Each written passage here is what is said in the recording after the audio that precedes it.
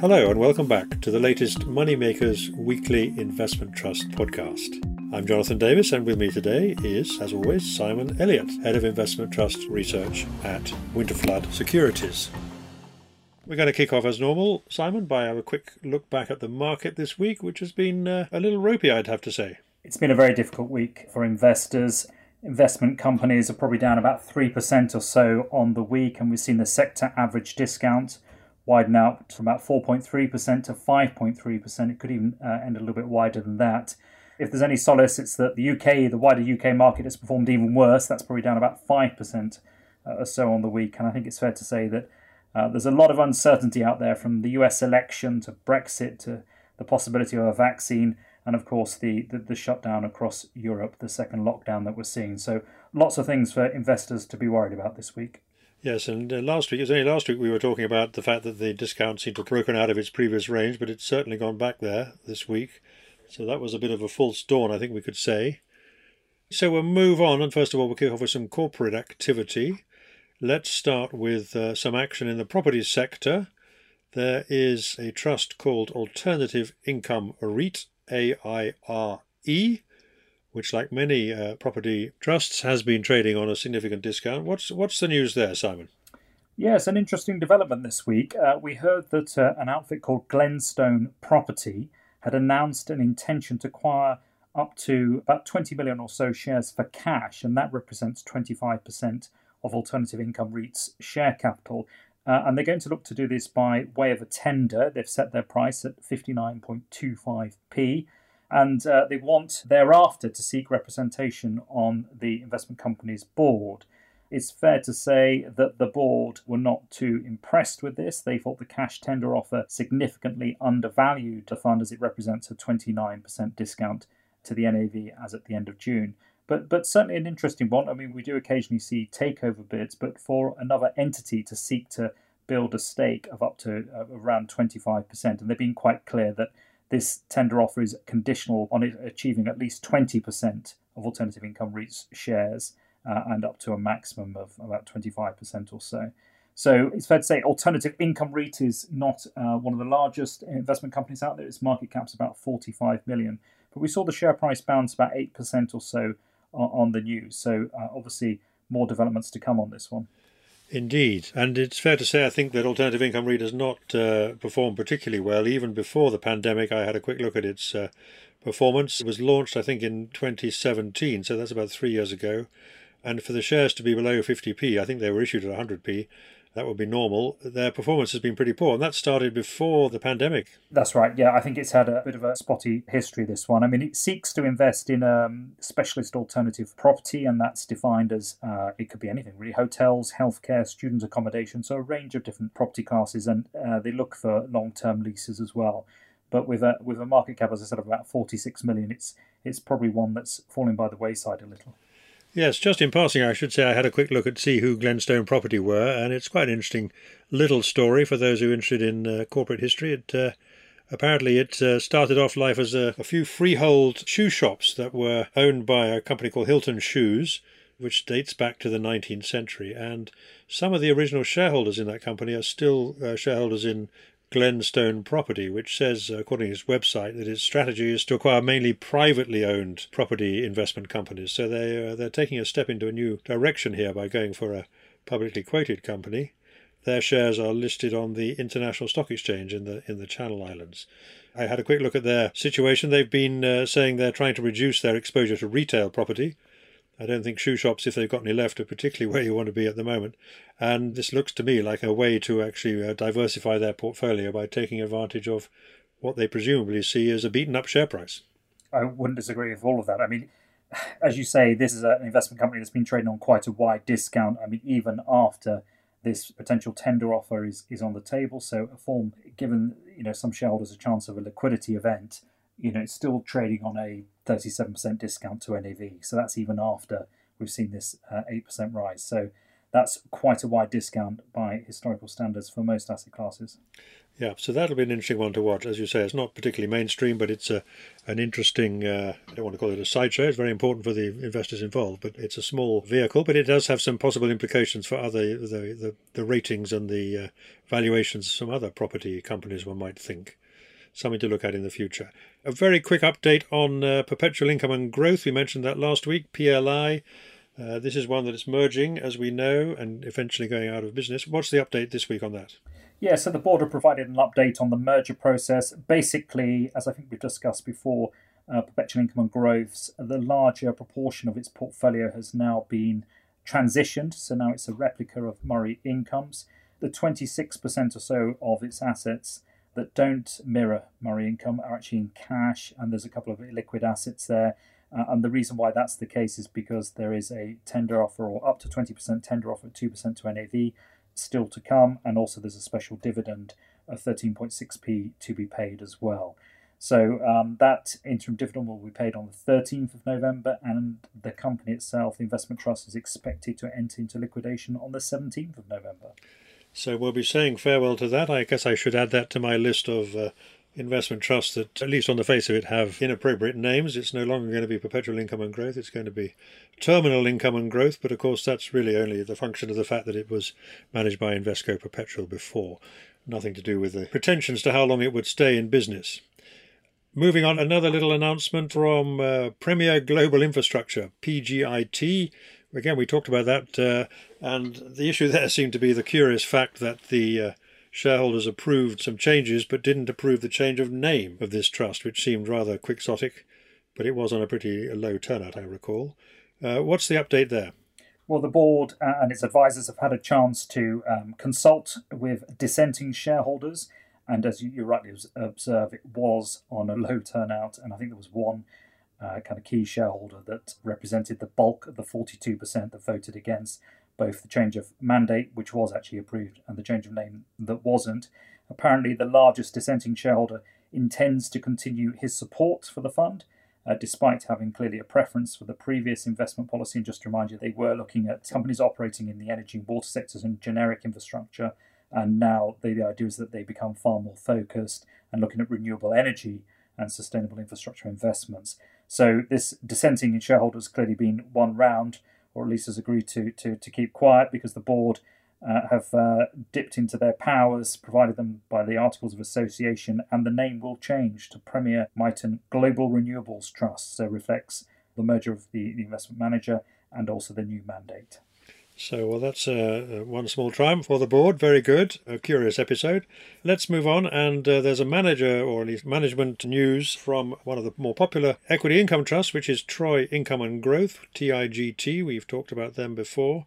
Troy being a very successful boutique investment management firm. What's the story there? So Blake Hutchins has been appointed the co-manager of Troy Income and Growth, and he will work alongside Francis Brooke and Hugo Yer with effect from the end of October. So he was already the co-manager of the Trojan Income Fund, and he's been at Troy, he joined last year, actually 2019, and he joined from Investec Asset Management. And so it kind of reflects the management structure on the open-ended fund. Indeed, and so this looks to be another case where, as the Trojan funds continue to grow in size, they're looking to put in place a team and also, in due course, no doubt, some kind of succession plan if and when the existing managers are mooted to move on, which I'm not sure they will be anytime soon. Okay, another news update from UK Mortgages. Now, as I recall, UK Mortgages is a debt trust, isn't it, which invests in mortgages, as its name would suggest. But there was a corporate action there a little earlier in the year. So what's happening there now? Yeah, that's right. Earlier in the year, we had a possible cash offer from M&G. It was initially 67p, and actually they raised it to 70p. But that was on the basis that the board would engage with them, which wasn't the case. So that offer fell away. But the board did say that they would hold a strategic review, which they have duly done. And interesting, actually, we see a number of strategic reviews across the investment companies sector. But in this case, the board have come out and said that they really see two potential options. They can either continue, or the company can either continue as a publicly traded investment company, but under a revised mandate with an increased focus on enhanced liquidity and returns, or alternatively, they adopt a managed wind-down strategy and look to return capital to shareholders. So very much a crossroads here, the way they intend to play it. And they've said they can see the merits of both options. So what they're going to do now is they're going to consult, again, one suspects, with their shareholders, or certainly their leading shareholders, with a view to make a firm recommendation in the near future, because what they want to do is convene an EGM before the end of the year to vote on the proposals. So we will know one way or the other which way the board see fit to go. So this is slightly unusual in the sense where the board has not come up with a proposed solution themselves. They seem to be divided about the best way forward, or at least saying you can see the case for both options is an interesting development. I don't think I've heard much like that recently. So what's been happening to the performance of UK mortgages since the failure of that particular discussion with M&G? What's been happening to the way the shares are trading and the rating? Yeah, no, you make a very important point. It's currently trading around about 63, 64p at the moment. Now, clearly that's lower than the possible cash offer that M&G put on the table earlier this year. And one suspects that where boards have rebuffed such approaches, then they have to have a pretty good reason, and shareholders will hold them to account. And now they can say that that 70p offer was opportunistic and didn't fully reflect the value in the portfolio. And that may well be the case, but ultimately they have to demonstrate that they can generate a decent total return, and it is a total return story, clearly, this one. So I think they will be quite mindful of where the share price is at the moment. I mean, notionally, they're trading on a 20-21% discount to their NAV. So, clearly, if they do decide to continue, there is quite a bit of work to be done, one suspects. And it's a fascinating part of the marketplace. I mean, just to remind people, the portfolio effectively gives levered exposure to a portfolio of loans secured against UK residential property. Now, given the circumstances that we find ourselves in at the moment with the second wave of coronavirus and the possible implications for the UK economy, people are going to have to make some pretty big calls on which way they see this going forward. So I think those shareholder discussions will be absolutely key over the next week or two. Looking at the size of this trust, it's a significant trust, isn't it? Total assets of about 1.5 billion.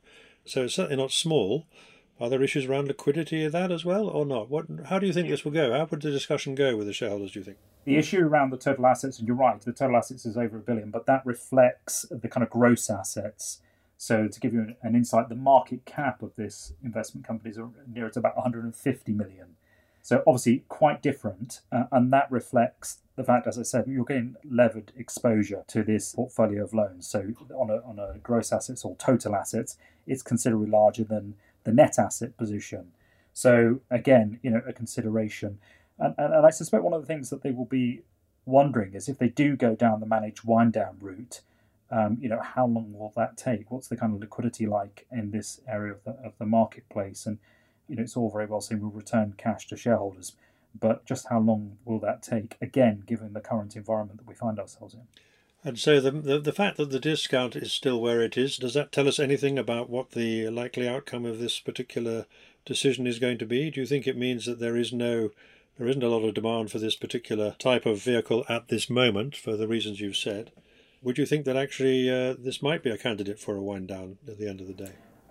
The way I would term it is that it doesn't surprise me that the board sees this both ways. And I wouldn't be surprised again to see shareholders again being divided on this. Some might be happy to keep this one chugging away and take a medium to long-term view on it, while others will be quite concerned how this plays out in the short term. So it is a very difficult decision and reflects the asset class. I mean, what you can say is that it does have the benefit of being in the right structure, so a listed closed-ended fund. You wouldn't necessarily want it in any other type of vehicle to access this kind of asset class. But as I say, some tough discussions with shareholders ahead. A company you've been talking to this week, Simon, is Montanaro UK's smaller companies. Montanaro is another boutique firm. It's been going for a number of years now, run by Charles Montanaro. He actually has quite a big team. I hadn't realised quite how big the team they have working on smaller companies there. What did you take away from your conversation with Mr. Montanaro? Yeah, it's a very interesting story. As you say, Montanaro UK Smaller Companies, which is really their flagship investment trust. It's been going 25 years now, and it's had periods where it's performed very strongly and periods when it's perhaps struggled a little bit. But Charles Montanaro assumed responsibility for the investment trust back in 2016 after it had a couple of difficult years. And actually, over that period, it's outperformed its benchmark. And he's kind of re-established the portfolio a little bit. It's very much as it always was, emphasis on quality growth, UK smaller companies. It did particularly well last year. It was up 37% in NAV terms in 2019. Clearly, this year has been more difficult, but the NAV is probably down about 11% compared with 20% for the benchmark. So that would be the kind of quality element of the companies in the portfolio coming through. I think possibly the other interesting element of this investment trust is they've adopted an enhanced dividend policy a few years ago, and they look to pay 1% of their NAV back to shareholders every quarter through a dividend. So, all things being equal, it should have a yield of around about 4% in any year. So I think that's interesting. It's a pretty concentrated portfolio, certainly by UK small cap standards. Only 46 holdings at the moment. Most UK smaller companies, investment trusts have a much wider list, and overweight technology and healthcare.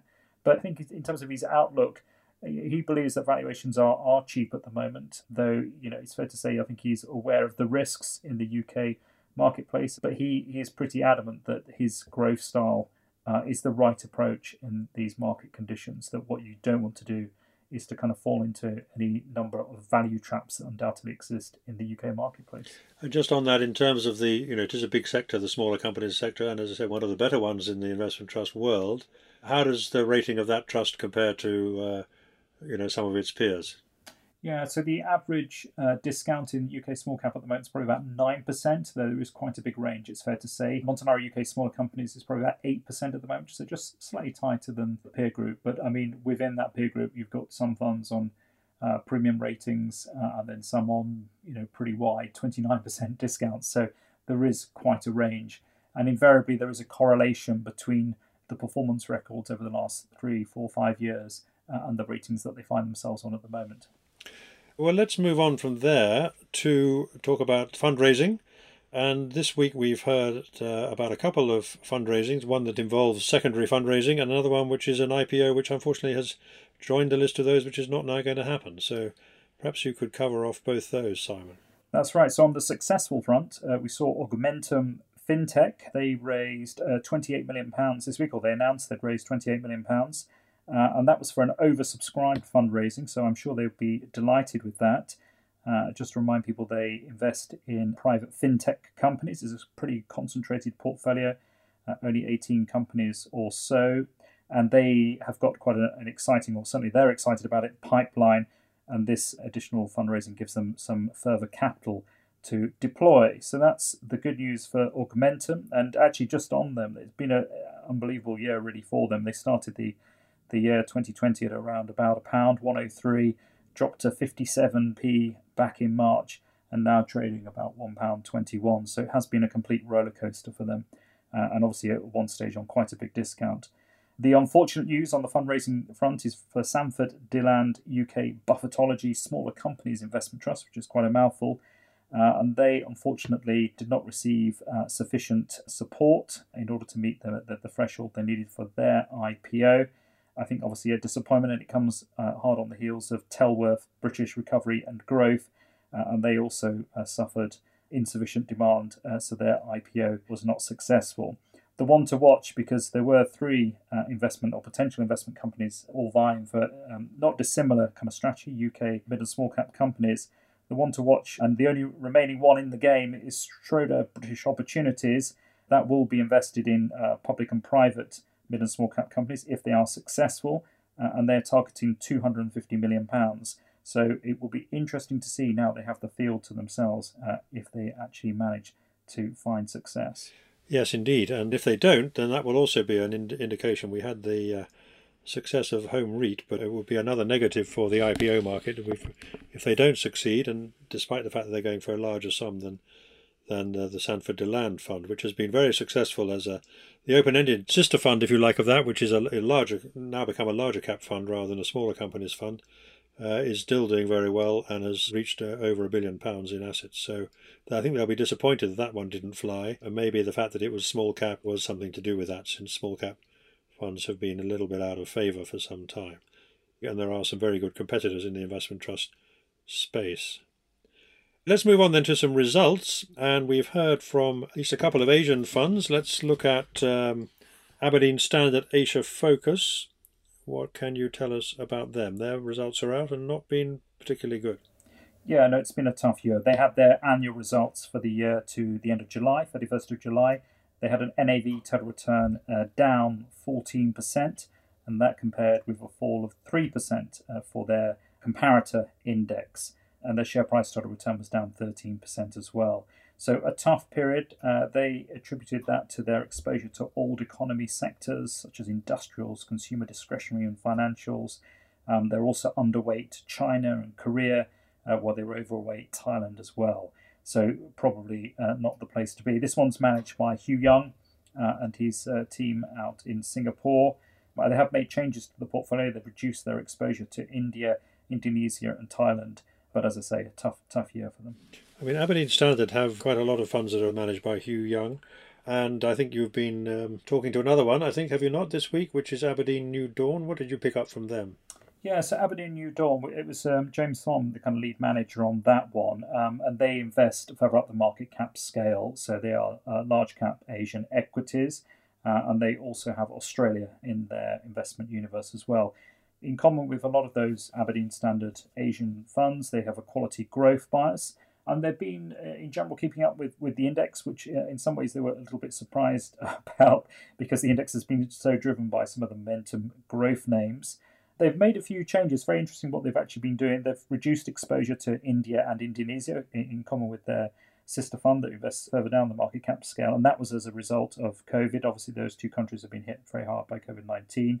And they've actually reduced exposure to Hong Kong as well, though that reflects more the political tensions there. And the flip side is that they've been buying more names in China and Australia and New Zealand as well, reflecting their index. And then we've also heard this week from Asia Dragon Trust, which is another Aberdeen Standard company in the same pool. That's right. It's been a busy week for them. And Asia Dragon had their annual results out to the end of August, to the 31st of August. Again, tough period. Their NAV was actually up 5% on a total return basis over that 12-month period. But that compares with 11% for their benchmark index, so Asian Equities Index. And again, similar story as you would expect, given that there is kind of very much a kind of team approach to their Aberdeen Asian team based out across the region. Dragon was hurt by its overweight exposure to India and also Singapore. But they managed to use the sell-off back in February, March to buy into stocks that we viewed as attractive but previously considered a bit too expensive. And that reflects very much the valuation discipline that they have. So historically, they've probably been a little bit underweight some of the more growth-orientated companies. But they used that sell-off in March to really try and close that gap. So it's interesting. I mean, they have a lot of trusts, as you say. Maybe they have too many. Would that be a possible suggestion one would make, that they have too many? But they're all slightly different. I mean, I noticed interesting that the Asia Dragon has a slightly different year in it. It's a month later, I think, than Aberdeen Standard Asia Focus. But the benchmark on the latter was down 13.5%, and the Asia Dragon, you just said, was up nearly 11%. So they are in different sectors. One's a small cap and one is a broader market trust. Is that the only difference, though? And how do these things rate? I mean, generally, are they trading well or not trading so well?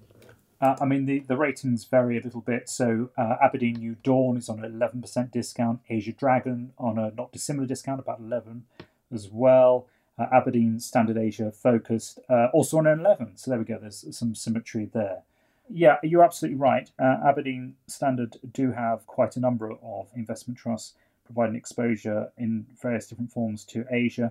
And I think that reflects the fact that that is a very long-standing and respected team that led by Hugh Young. I mean, he's certainly not. It's not a one-man team. It's a very well-resourced team. And I think Hugh Young, to be fair, I think he's only the name manager on one investment trust these days. So Adrian Lim, for instance, is associated with Asia Dragon.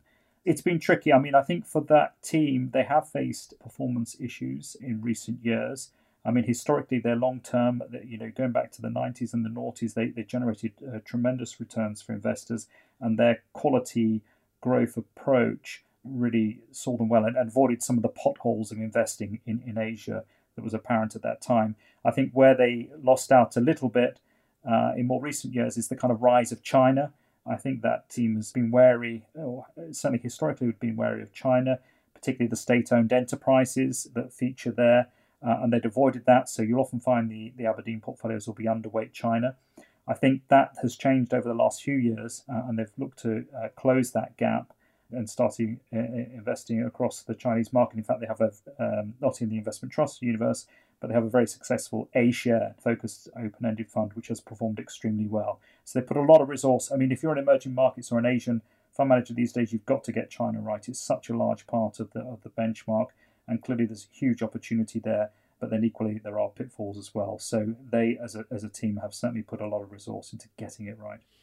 So we'll keep an eye on them. And there's more in the emerging markets and out in Asia. Let's talk first of all about JP Morgan Global Emerging Markets Income.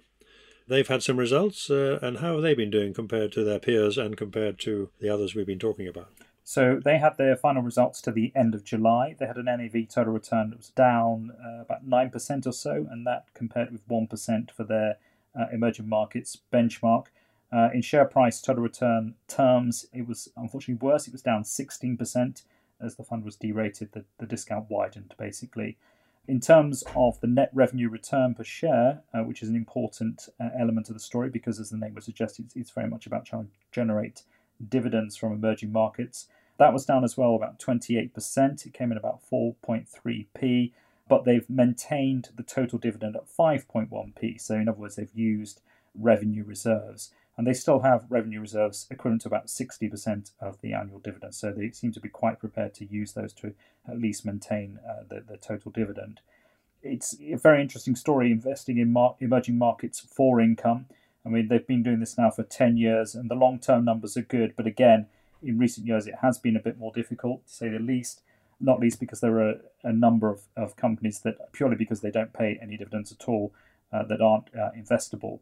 And surprisingly enough, they tend to be the high-growth companies that have really driven the index on. And one suspects that kind of accounts for the difference between their recent NAV performance and that of the index. And the discount there compared to the Aberdeen funds, a little bit better possibly? A little bit better, yeah. So they'd be on about a 9% discount at the moment, and I suspect their yield, off the top of my head, is probably about 4 or 5%. Okay, well, let's move on to another corner of the emerging markets in Asia, which is a very interesting niche country market, which is Vietnam, which was once memorably described to me as the most capitalist country to be run by the communists. It has this unique distinctive of being a very capitalist system within a communist regime. Vietnam has been popular with a lot of investors in recent years. And this trust is Vina Capital Vietnam Opportunities, VOF, and they published an annual report and so on. What have they been saying? So they had their annual results out to the end of June. Their NAV total return was down about 1 or 2%, and that compared with a fall for their index of about 11%. So there was a relative outperformance there. Share price return, not quite as good, down 6% as the discount widened to about 18%, and it's actually a little bit wider than that at the moment. It's probably more like 21, 22%.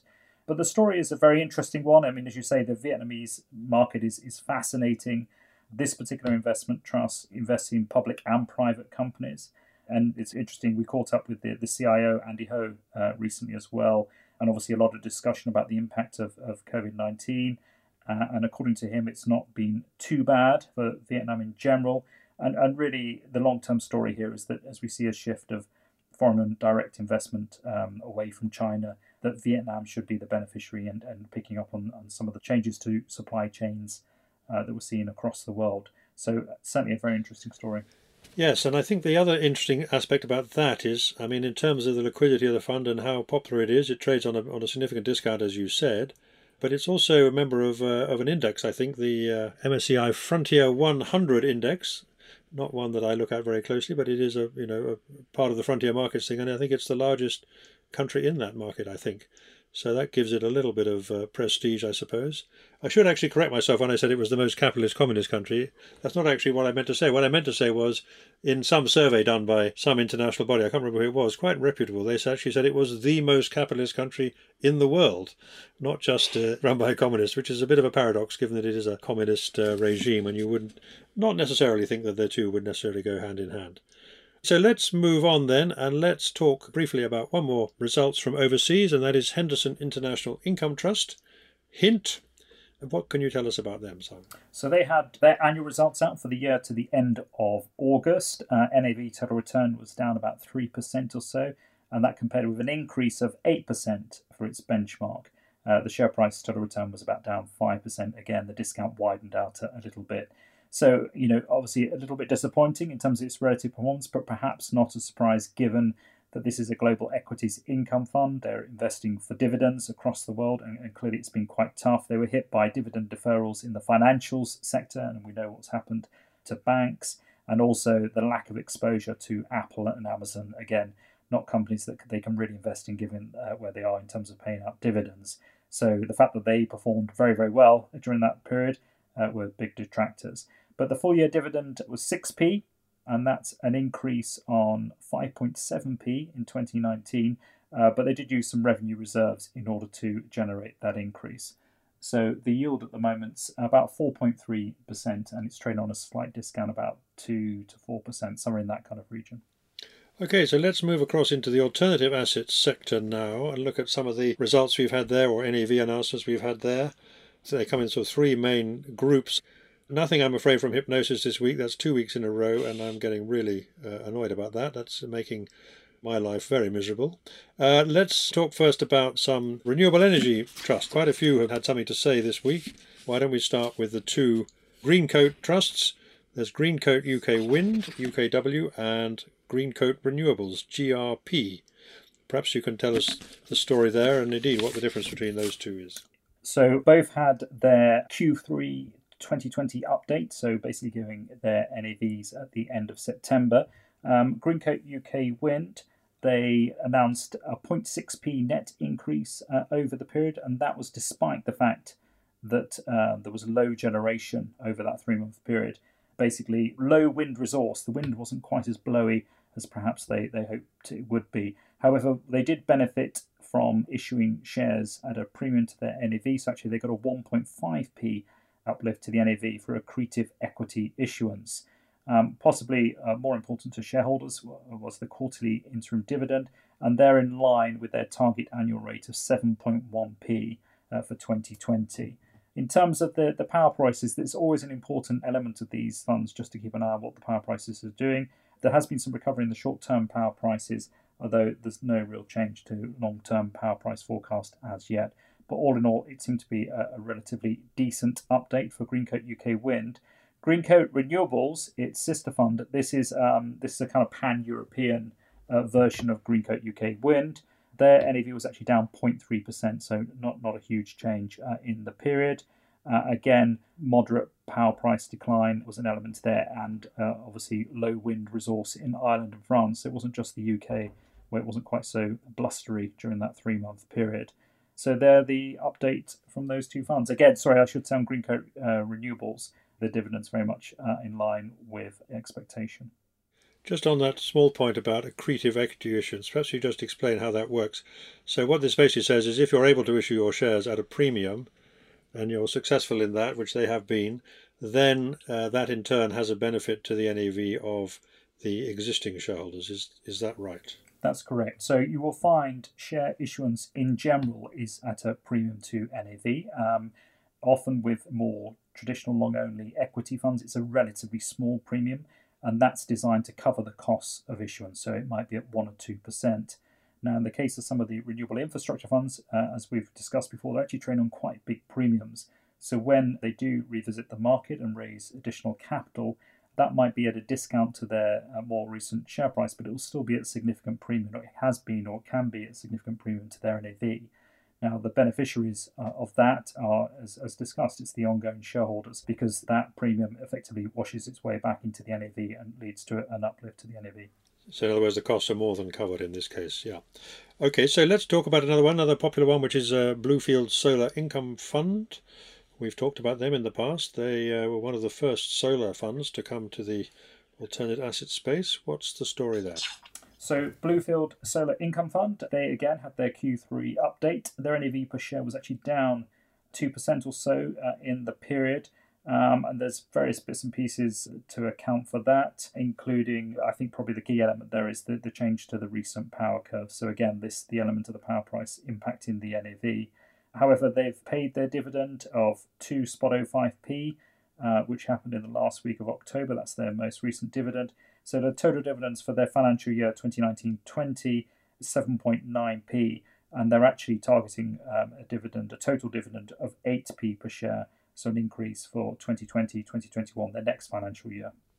So, as you say, the issue around these renewable energy funds is that while they are paying very handsome dividends, and I imagine a lot of people are investing them without really thinking too much about anything else other than the dividend, the real determinant of their long-term performance, their ability to go on paying those kind of substantial dividends, is going to be determined by long-term power prices, right? Because at the end of the day, they do have some contracts which are fixed price, but if power prices generally are lower than expected over a certain period, then that must have an impact on the NAV, and therefore that might have some impact on their ability to go on paying those levels of dividend. What is the kind of range of dividends in the sector at the moment? The average is probably around about 5% or so. As you say, there is absolutely a range. Some of the more recently launched vehicles are still building their dividend track record, but certainly for those that are established, they're picking a few at random. Greencoat UK Wind, which is the largest in that renewable energy infrastructure space, that's yielding about 5.3% on a historic basis at the moment. You probably get a little bit more for the solar funds. So if you look at Bluefield, that's yielding just above 6%. Foresight Solar, 6.7%, and that will be one of the highest in the space. We've also seen energy storage investment companies launched in recent years, and they seem to be on the higher yielding side as well, though it's fair to say that obviously they have a shorter term track record. Those vehicles that kind of invest across the range, so it might be solar, wind, and different aspects, so things like the JLEN Environmental Assets Fund and the Renewables Infrastructure Group, they're yielding nearer to about 6%. Actually, TRIG, the renewables infrastructure, is probably about 5%. So that's the kind of broad range you're looking at in this space. Right, and those yields are with the shares trading at a premium mostly. We haven't mentioned Next Energy Solar Fund. That also had results, or an update. The good news there, I think, is that while it's been less wind than normal, there's been more sun. Maybe there's a correlation there, of course. I guess there probably is. I don't know. Might need some expert guidance on that one. Oh, almost certainly. But yes, you're absolutely right. They've provided an update. Their generation from the portfolio for the first half of their financial year to the end of March, in other words, to 6 months to the end of September this year, was 11% above budget. So I think we can all concur that it was a relatively sunny period. So that's good news for them. They've also reaffirmed its full year dividend target of 7.05p, and that represents an increase on 2.6% on the previous year. So the sun appears to be shining on this one. And then finally in this space, we have Gresham House Energy Storage. You mentioned the fact that there have been energy storage trusts coming to the market, and this one also trades on a big premium. Its ticker is GRID, GRID. Very nice to grab that one. What's their NAV story? Yep, so they had an updated NAV as at the end of September, and that was up 2.6% over that 3-month period. That reflected the fact they've used a lower weighted average discount rate. So that's the kind of the bulk of the NAV movement. But they're talking a big game. I think they recognise that COVID-19 has created an inflection point for energy storage and really emphasised the need for batteries, which of course is exactly where they're invested. And actually, as a result of that, they're looking to go to shareholders to put in place plans effectively to raise additional capital. I think they're quite excited by the pipeline of new investment opportunities that they're seeing over the short to medium term. Okay, so that's certainly on notice there. There'll be some more shares coming if shareholders approve that, which I imagine they would. So let's move across then into a less happy environment, which is the commercial property arena, where we've talked many times about the issues that some companies are having. There's a wide divergence in experience depending on where these companies are investing. And of course, we talked about what's happened with Alternative Income REIT. Let's quickly run through then I think we've got 4 this week, which have been providing some form of update. Let's talk first about Custodian REIT, CREI. Yep, so they had their Q3 update, NAV total return of 0.5% in that 3-month period to the end of September. Most of that coming from dividends. The actual capital element of the fund was actually down 0.5%. Things to watch out for that they discussed. The CVAs of Pizza Hut and Edinburgh Woolen Mills. This has all been picked up in the media that those companies are in trouble, and that will have implications for Custodian REIT given its property portfolio. Though in kind of better news that 88% of rent relating to Q3 across the whole portfolio has been collected, and so they are, I think, relatively pleased is probably the wrong word, but it could have been worse, I suspect. In terms of the dividends, there was an aggregate dividends of 2p per share declared for the first half of their financial year to the end of March 2021, in other words, the 6-month period to the end of September, and that was 33% ahead of the 1.5p minimum announced in April. So again, it could have been worse. So they're doing relatively well compared to some. Let's look at a couple which aren't doing quite so well. Eddystone Property, Epic. Epic saw their NAV per share down about 5% in the 3-month period to the end of September. Again, the fund was affected by CVAs of the aforementioned Pizza Hut and also New Look. They have collected 91% of the rents due for Q3 and 88% of rent due for Q4. So not all bad news, and they're maintaining their monthly dividends at an annualised rate of 4p for shares. In fact, the board said it's looking for an opportunity to start increasing the dividend as soon as it's prudent to do so. So maybe some green shoots there in terms of the rent collection. And then another one, Picton Property Income. We talked about them before as well, PCTN. What have they been saying? Yeah, so the development there is actually that they've increased their interim dividend for the quarter to the end of September, and that's a 12% increase. So again, this is not dissimilar story to perhaps we're hearing from Epic, that they do feel in a position to increase that dividend back up, and that reflects the levels of rent collection and also some leasing progress and some of the distribution requirements of the REIT regime. So they do have to pay these dividends out. So they've received 90% of March's quarter's rent, and that could rise to about 96% under agreed payment plans. And actually, they're sitting at about 90% for June quarter's rent as well. So again, some positive news coming through in terms of the rent collection. Let's just talk about the ratings of these three. We know that some of them have done relatively poorly. They've been marked down significantly to significant discounts, either because, there's little demand or else because there's some question mark over how representative the NAVs are. So how have these three trusts been trading? Custodian REIT has got the highest rating of the three, probably on about a 10-11% discount at the moment. Eddystone Property on a 40+% discount, so that's quite wide. Whereas Picton, about 36% discount. So these are all quite big discounts. Overall, in that subsector of the marketplace, so UK commercial property, the kind of average discount is somewhere around about 34% at the moment. So wide discounts are pretty common in this space. And I guess we'd imagine that as the news about the virus and the potential for further lockdowns, if those are going to be sustained, if we do get a serious second wave, as some people believe, then it's possible that their confidence or their optimism about rents may actually prove to be disappointing, I guess. That must be a concern. If we are going to get any kind of repeat of what we had earlier in the year, that must be a question for them, because presumably also, if you've got tenants who managed to claw their way through the first wave, if they have another problem with a second wave, they could be even in more difficulty. We might see more CVAs and who knows what. So I fear that's something we might have to look at. Would you agree with that? I would absolutely agree. Clearly there's economic sensitivity in UK commercial property, and for me that's one of the key reasons why they're trading at the discounts they are at the moment. So finally we can go to one which is a slightly better news, and that is Impact Healthcare REIT, obviously in a different sector, doesn't have the same issues. And how have they been performing? Very different story. Their NAV was actually up 1.8% in that 3-month period to the end of September, and they actually received 100% of their contracted rent for 2020, certainly the year-to-date numbers. So they're on target for a full-year dividend of 6.29p, so that's all looking pretty positive. And I think the story overall is a pretty good one. Their loan-to-value at the period end was 18%, and they've got a number of committed transactions, so that might rise to 21%, but certainly in property terms, that's a relatively modest number as well. Okay, so that brings us to the end of the main announcements this week. I guess we should just briefly touch on something about the outlook. There is rather a significant event happening next week, which is the US presidential election. And yet this week we've seen some contrasting, or at least the last couple of weeks, we've seen some contrasting news about the big tech companies, which obviously have powered the US market higher this year. We had news of an attempt to rein in a couple of the larger companies through regulation in the United States, but a lot will obviously depend on who wins the election as far as they're concerned. But in the meantime, Apple and Amazon have both produced stunningly good results above market expectations.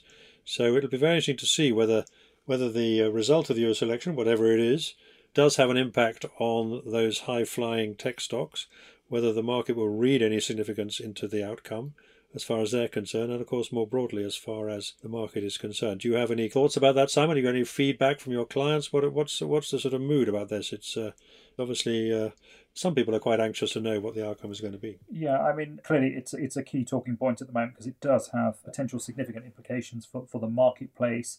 I mean, certainly when I talk to investment managers about how this might all play out, the concern that they seem to have is that there is no clear winner next week.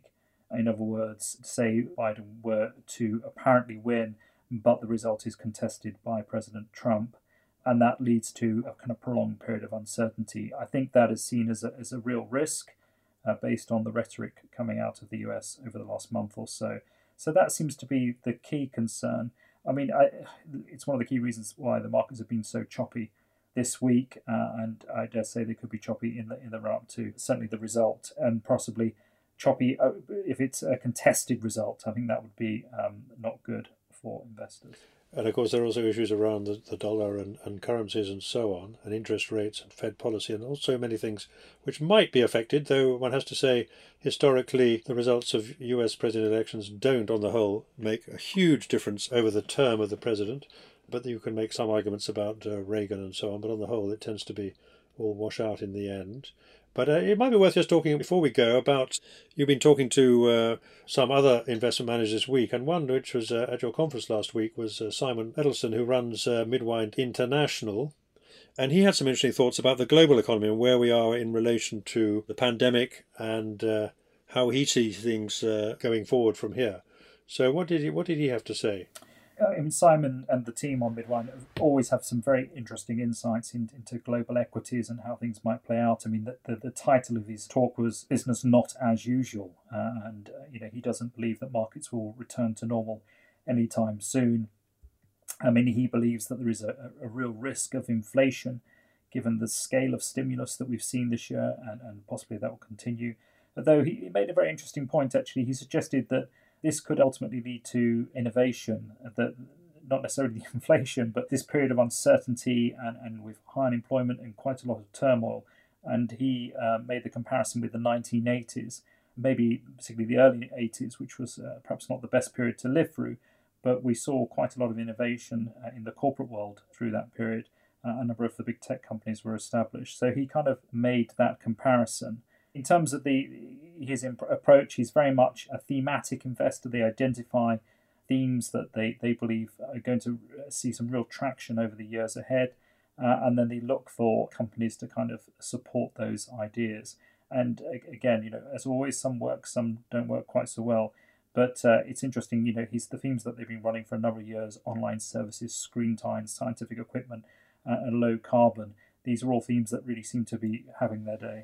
2 or 3 years ago, I did an interview with him for the Investment Trust Handbook, and he made the argument that actually the place to be for a UK investor was very much in the global equity markets if he wanted to have a safe passage through the turmoil that was coming. And of course, that's proved to be spectacularly right. I mean, the UK market has been a place to avoid, and global equities have been one of the best places to be in as an investor. So I think he has some interesting things to say. But as well as inflation in due course, I think he's more concerned that in the shorter term there might well be a recession. Not more serious than we've seen so far, but in terms of a protracted economic slowdown. And that's something which I think we all need to be concerned about. Very good, Simon. That's all we got time for this week. Another interesting week as always. Next week, lots to talk about, obviously. If indeed we know the result of the US election, or whether we're still in a fog of uncertainty about the outcome. But let's look forward to that and hope that there might also be some news from our friends at Hypnosis. Who knows? This has been a Moneymakers Investment Trust podcast. These podcasts are independently produced and edited and are available on all leading podcast channels. You can sign up on the Moneymakers website, www.money-makers.co, to be notified every time a new podcast is available. Thank you for listening, and please keep safe in these difficult times.